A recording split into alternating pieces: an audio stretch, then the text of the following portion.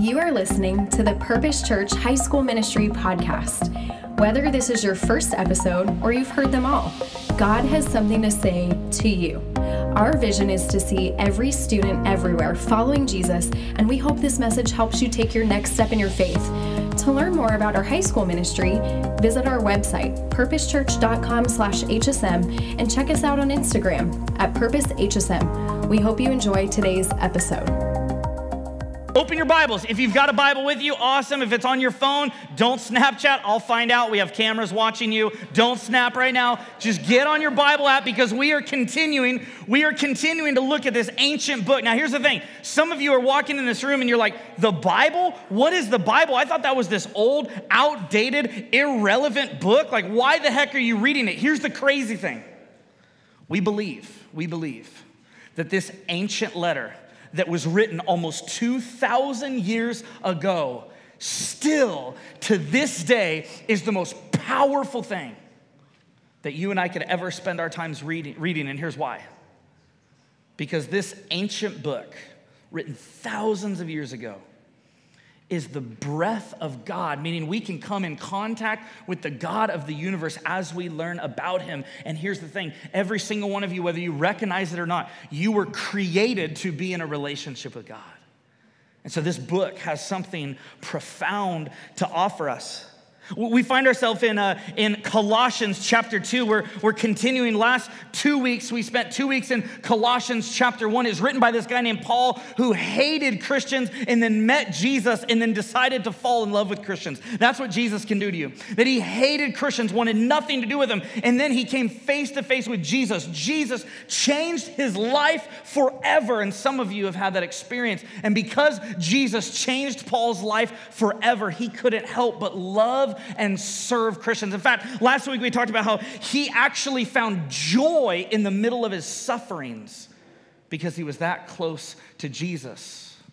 Think about it. What would it take for you to be able to find joy in the middle of something incredibly painful? Nothing can bring you joy in the middle of incredible amounts of pain other than a relationship with Jesus. And what we're going after tonight during our time together is that you were created to walk with Jesus, and that a relationship with Jesus was always meant to be a passionate lifestyle.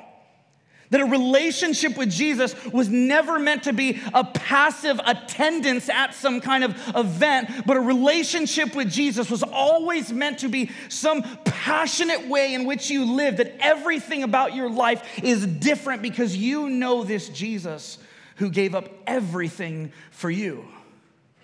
And so what Paul is going to do in these few verses is he's going to talk about this idea that faith, a relationship with God, is actually a very fragile thing. That your faith, your relationship with God is very fragile, that it could be easily shaken. It could be easily challenged. It could be something that maybe you show up and you come here because your friends are here, but if your friends didn't show up, you probably wouldn't come, or if your friends are reading Jesus or going to camp, you're going to camp, but in terms of you like really engaging with your relationship with God, you're just not there yet. What Paul says is that our faith is fragile, and if we're not careful who we listen to, and if we're not careful to walk with Jesus daily, our faith might die. But there is another kind of faith. There's another kind of relationship with God that is so strong, that is so powerful, that is unstoppable, that it doesn't matter what the people around you think. It doesn't matter what your friends say. It doesn't even matter what you're going through in your life. That there's a kind of relationship with Jesus that is so earth-shattering, that is so powerful. I'm so sorry, guys. Hello? Thank you, Mel. Again, saving the day. Let's see if it does. Okay. We'll just switch backs real quick. Okay. Is that okay? Okay. All right. There's a kind of dynamic, a kind of real relationship with God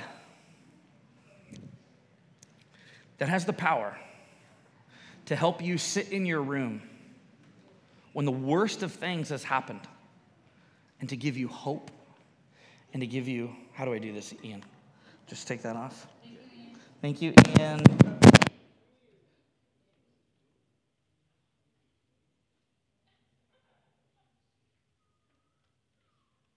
Ian is Mel's mini-me. Give it up for Ian. Thanks, Ian. All right, are we good? Are we good? There, we're good. Good job, Ian. There's a kind of relationship with Jesus that has the power to change everything. Find me in Colossians chapter 2. Colossians chapter 2, it begins like this. I want you to know how hard I am contending for you and for those at Laodicea. Now, Laodicea, where the heck is that? That was a neighboring city to Colossae, okay? So Colossae is where he is originally writing this letter to, but clearly other people in the community are going to find out about this Jesus guy and the difference that he's making in people's lives. And so Paul is saying, look, I'm passionate and I'm contending for you. And then verse 2, he says this, my goal is that they may be encouraged in heart and united in love so that they may have the full riches of complete understanding in order that they may know the mystery of God, namely Christ, in whom are hidden all the treasures of wisdom and knowledge. Paul says, I have one message for you, and it's Jesus Christ. All the wisdom, which wisdom is knowing what to do, knowing how to think, and then acting on it. That all the wisdom you need to know what to do with your life, how to live your life, all the knowledge that is absolutely meaningful and eternal is found in Christ. I mean, think about it. Anything you ever really, really, really need to know at the end of the day is found in a relationship with Christ. And because Paul is so incredibly passionate about this, because for Paul, Jesus is greater than everything else, he says these words beginning in verse 6. So then, just as you received Christ Jesus as Lord. Let's pause there for a second. Here's big idea number one tonight. Big idea number one is this. That we have been invited to receive Jesus as Lord. That you have been invited to receive Jesus as Lord. Now, the New Testament was written in this language called Koine Greek. It was a language that everyone would have been able to understand in that day, and it has since been translated in English so we can understand it. This word receive is a really interesting word. It's paralambano. I want you guys to repeat that after me on the count of three. 1, 2, 3. Paralambano. Paralambano. Here's what it means. When it says that you received Christ as Lord, it's not a passive receiving. It's not like you were just kind of sitting there and someone at a camp or someone up here or whatever said, hey, stand up if you want to receive Jesus. And you're like, all right, fine, I guess I'll do it. This idea of receiving means you were hungry for it. It means you were passionate for it. It means you took hold of it.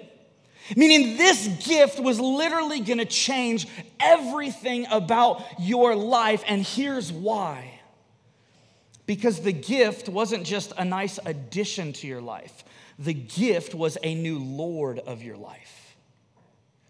This word Lord in the Greek is kurios. Kurios. I want you to say that on the count of three with me. 1, 2, 3. Kurios. And what it means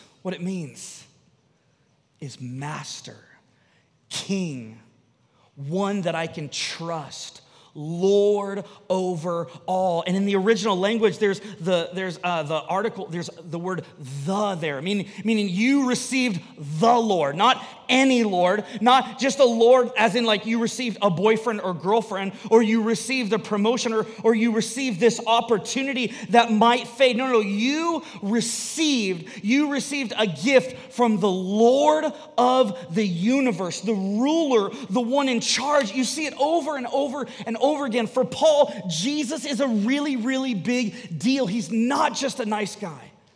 He's not just one option among many to get to God. Jesus is the Lord. He is the one that you have received. And here's the thing. The gospel, which is the message of Jesus, that Jesus is the Lord of the universe, is not just intended to make you feel good. It's not just a nice idea. It's the truth. It's truer than anything you've ever experienced. It's truth that will last for all of eternity.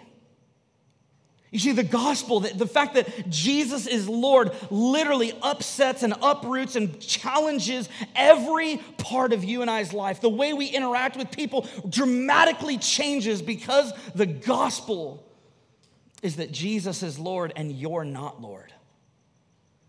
You see, this is the hardest part for us. Is I really, really, really like the idea of Jesus being someone I can go to when things are really hard. I don't love the idea of him being the Lord of my life. You know why I don't like him being the Lord of my life? Because that means I'm not the Lord of my life. That means how I want to respond in this situation is not cool with him. And if it's not cool with him, then I've got to change.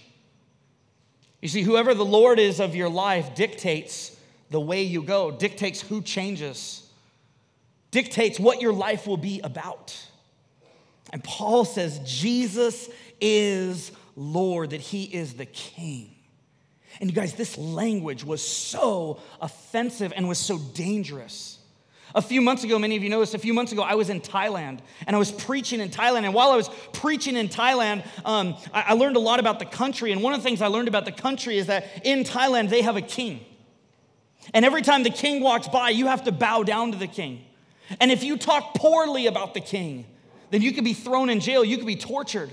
That if you believed anyone else was king above the king of Thailand, then you could be executed.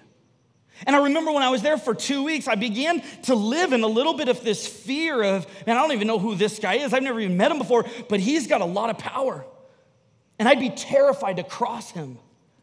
And the same is true back here 2,000 years ago when Paul is writing this letter. Rome was in charge. Caesar was king. In fact, Caesar was called Lord. And Paul says, I don't care what they call Caesar. He is not the Lord. He is not the true king. Jesus and Jesus alone is the true king. The reason I share that with you is because if Jesus is going to be the Lord of your life, it may mean basketball or soccer or that boyfriend or that girlfriend or that video game or that addiction or that activity can no longer be the Lord of your life. And you have to make a decision who is going to be the Lord of your life. But here's a little tip. You and me, we make really bad lords. We make really, really bad kings. But you and I, living in full submission to the King of the universe, to the Lord of all, that is exactly what you and I were wired for. You see, God is not to be understood as a genie that we just get wishes from, but he is the Lord of all.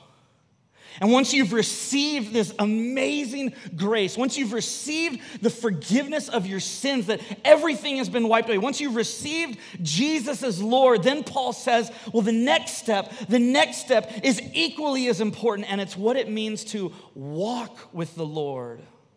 What it means to walk with Jesus as the Lord of your life. Maybe some of you, you're still hung up on that receiving the Lord, and you haven't gotten there yet, and that's okay.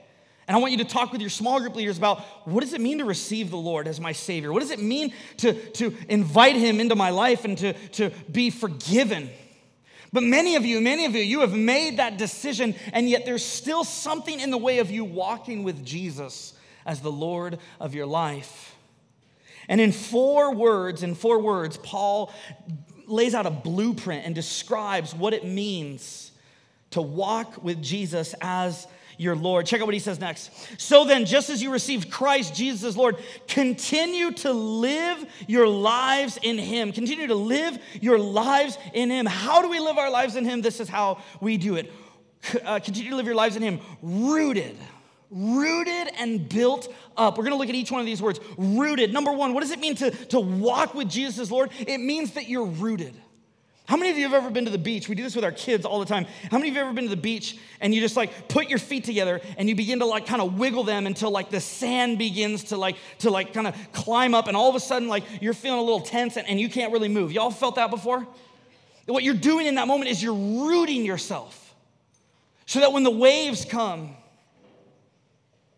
so that when there's a temptation to walk away, man, you are rooted. You see, I think if you want to be rooted in the Lord, you've got to first make a decision and a commitment that you're going to stay put. And here's what I mean by that. Some of you show up on Wednesday nights and you're into this and you're reading the Bible and you're talking about stuff and you're learning about Jesus, but then literally Thursday, there's no difference in your life. Thursday, you're not reading the Word. Thursday, you're not spending time with God. Friday and Saturday, and you get all the way back to Wednesday. You're like, man, it's been a while since we talked, God. And he's going, it's because you're not rooted. It's because you haven't decided to stay put. You see, some of you, and we talked about this before. We talked about this last week. If you haven't started the DFK, the Deeper Faith Kit, I want to challenge you to start this. This is one incredible way to get rooted, to literally dig your roots down deep, to grow in your relationship with Jesus in a way that's real. It's like, I always use this example. I remember when Sarah and I were first dating. Well, I remember when we were first friends, before we were ever dating, and we would text each other. Maybe some of you have had this moment before where that girl or that guy that you're so into texts you. And you know those feelings that you have, right? You're like, this is awesome. She likes me, I think. I don't know. And she was texting me. And wouldn't have been absolutely foolish, wouldn't have been wildly foolish for me to go, oh, I can't wait to respond in a week. Wouldn't that be insane? That would be ridiculous. If she was like, hey, you want to hang out tonight? And I'm like, I'll see you in a week. That would make no sense. But you and I'm just as guilty of this. We do this every single week. Where God says, I want to hang out with you. I want to know you. I want to connect with you. And we go, awesome, I'm free next Wednesday at 7. I'll see you then. And he's going, no, I want a daily walking with you. See, when Paul says here, when he says, continue to live your lives in him, what he's literally saying in the original language is, continue to walk in Jesus. Continue to walk with Jesus. And the first way we do that is we are deeply rooted. Here's the thing. Deep roots in Christ are oftentimes the difference between falling and overcoming. If you have deep roots in Christ, if you know who he is, it will oftentimes be the difference between you falling flat on your face and you overcoming whatever you're struggling with. But here's what I want to give you a very practical challenge. If you want to go deep, if you want to set down roots in your relationship with God, here's what I want you to do. I want you to write scripture verses. Whenever you read a scripture verse that inspires you and challenges you, I want you to write it on a piece of paper and I want you to put it up in your room. And I want you to tape verses all over your room.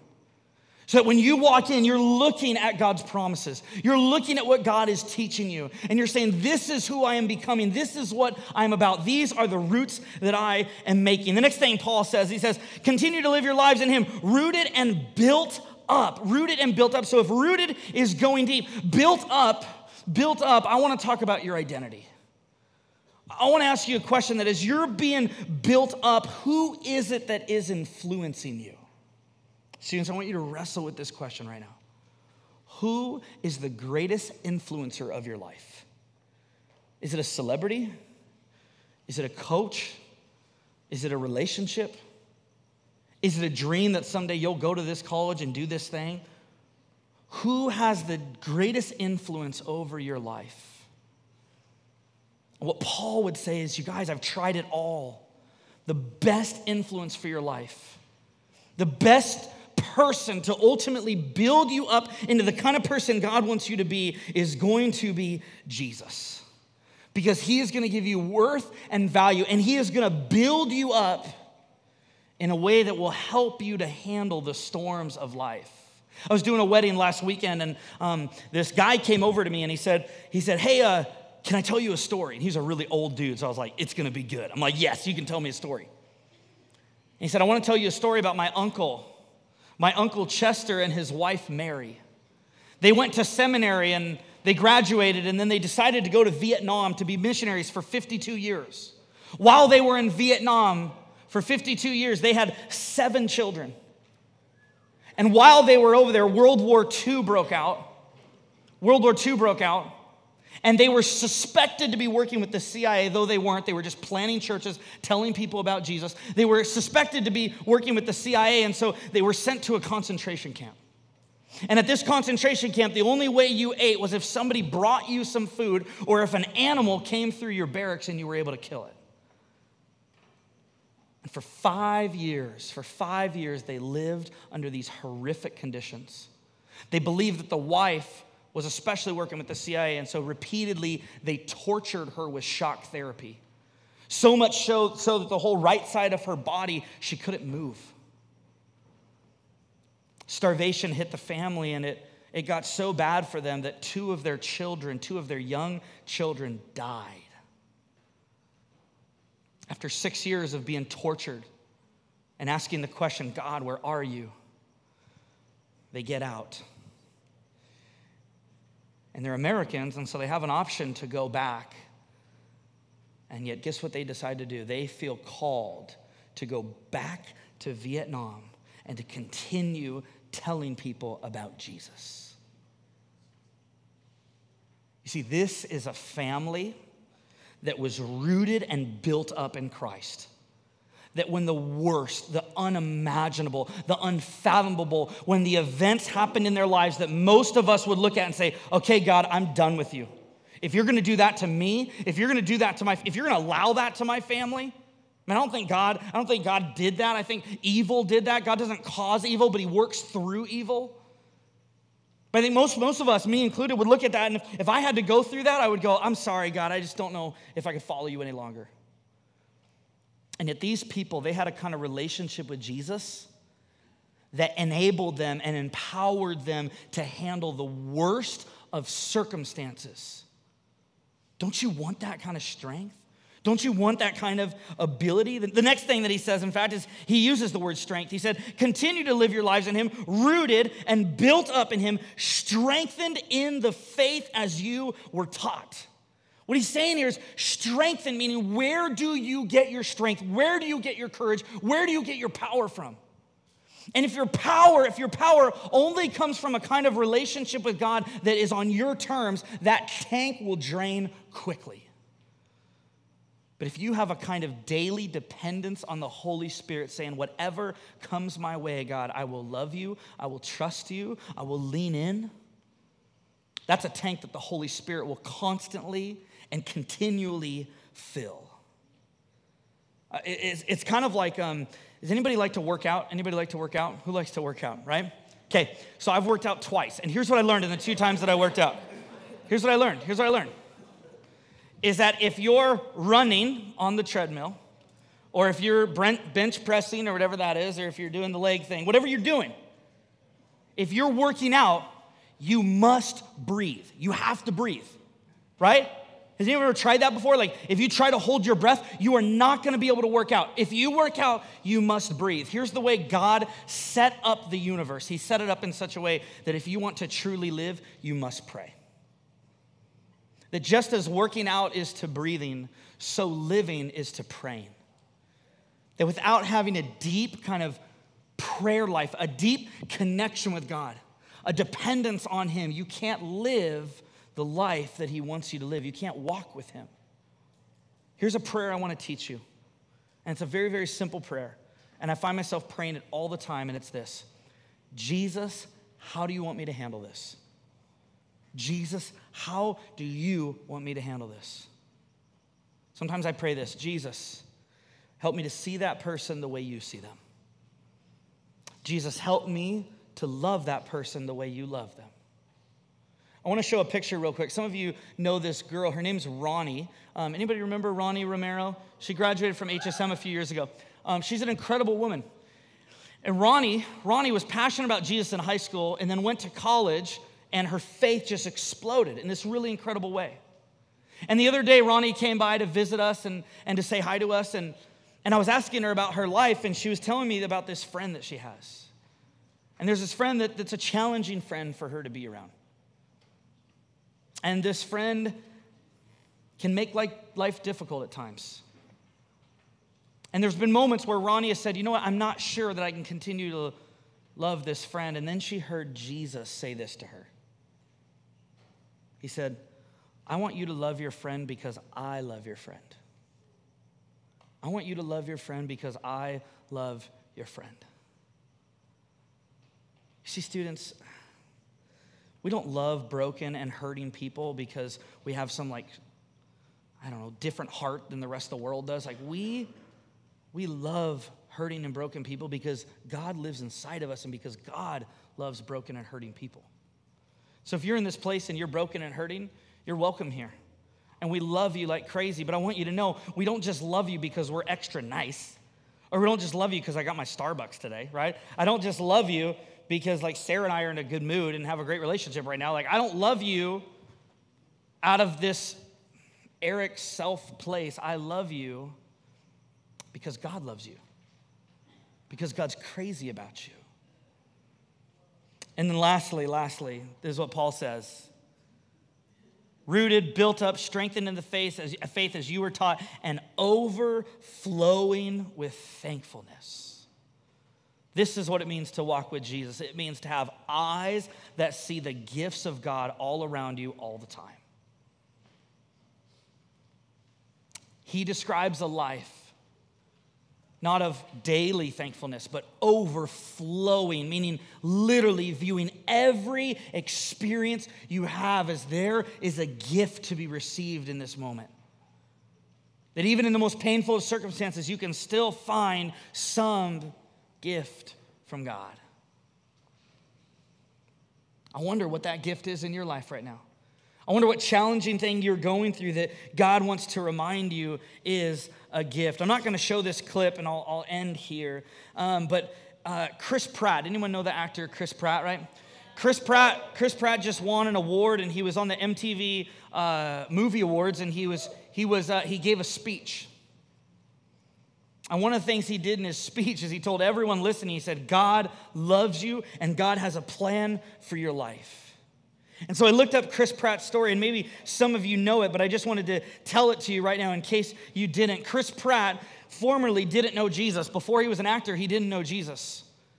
And Chris Pratt walked into a grocery store with a bunch of his friends one day, and he walked out a little bit early, and this guy walked up to him that he had never met before. This was before he was an actor. Nobody knew who Chris Pratt was. And this guy walked up to Chris and said, "What are you doing tonight? Are you going to be smoking? Are you going to be drinking?" And his response was, "I hope so." That's what he said to this guy. And then this guy looked him in the face and he said this: "Jesus told me to come over here and talk to you. And he told me to tell you that he has great plans for your life.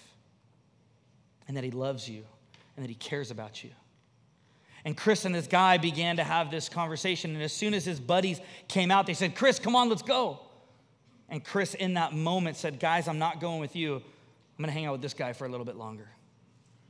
2 days later, Chris gave his life to Jesus. And then 1 month later, he was working at a restaurant, and a director came up to him and said, "I think there's something different in you. Would you consider auditioning for this show?" And he said, I think about the ways that God has used Chris Pratt incredibly, but I think about that person who was just going to the grocery store and felt like God was telling them to talk to Chris. What an amazing thing to be a part of. And I deeply believe that if you and I are rooted, if we're built up, if we're strengthened and dependent on the Holy Spirit, and if we live lives of thankfulness, that we will walk as Jesus is Lord of our lives, and he will do the unbelievable. But why? Let me just close with these words. When you were dead in your sins and in the uncircumcision of your flesh, God made you alive with Christ. He forgave us all our sins, having canceled the charge of our legal indebtedness, which stood against us and condemned us. He has taken it away, nailing it to the cross, and having disarmed the powers and authorities, he made a public spectacle of them, triumphing over them by the cross. When you were dead, he made you alive. And students, that invitation continues 2,000 years later. That every one of us are dead in our sins, but he and only he can make us alive. But if you've made that decision, then my last question for you is this: are you walking with Jesus as the Lord of your life? Or are you still at the receiving stage? And if you haven't started that yet, maybe tonight is the night to get started. Let me pray. Heavenly Father, thank you for these students, God. Thank you for what you're teaching us through your word. Thank you for this letter that Paul wrote that has profoundly impacted my life, God, and ultimately points me to you, Jesus. God, I pray that we would be a community that walks with you. In Jesus' name we pray. Amen. Amen. Hold on.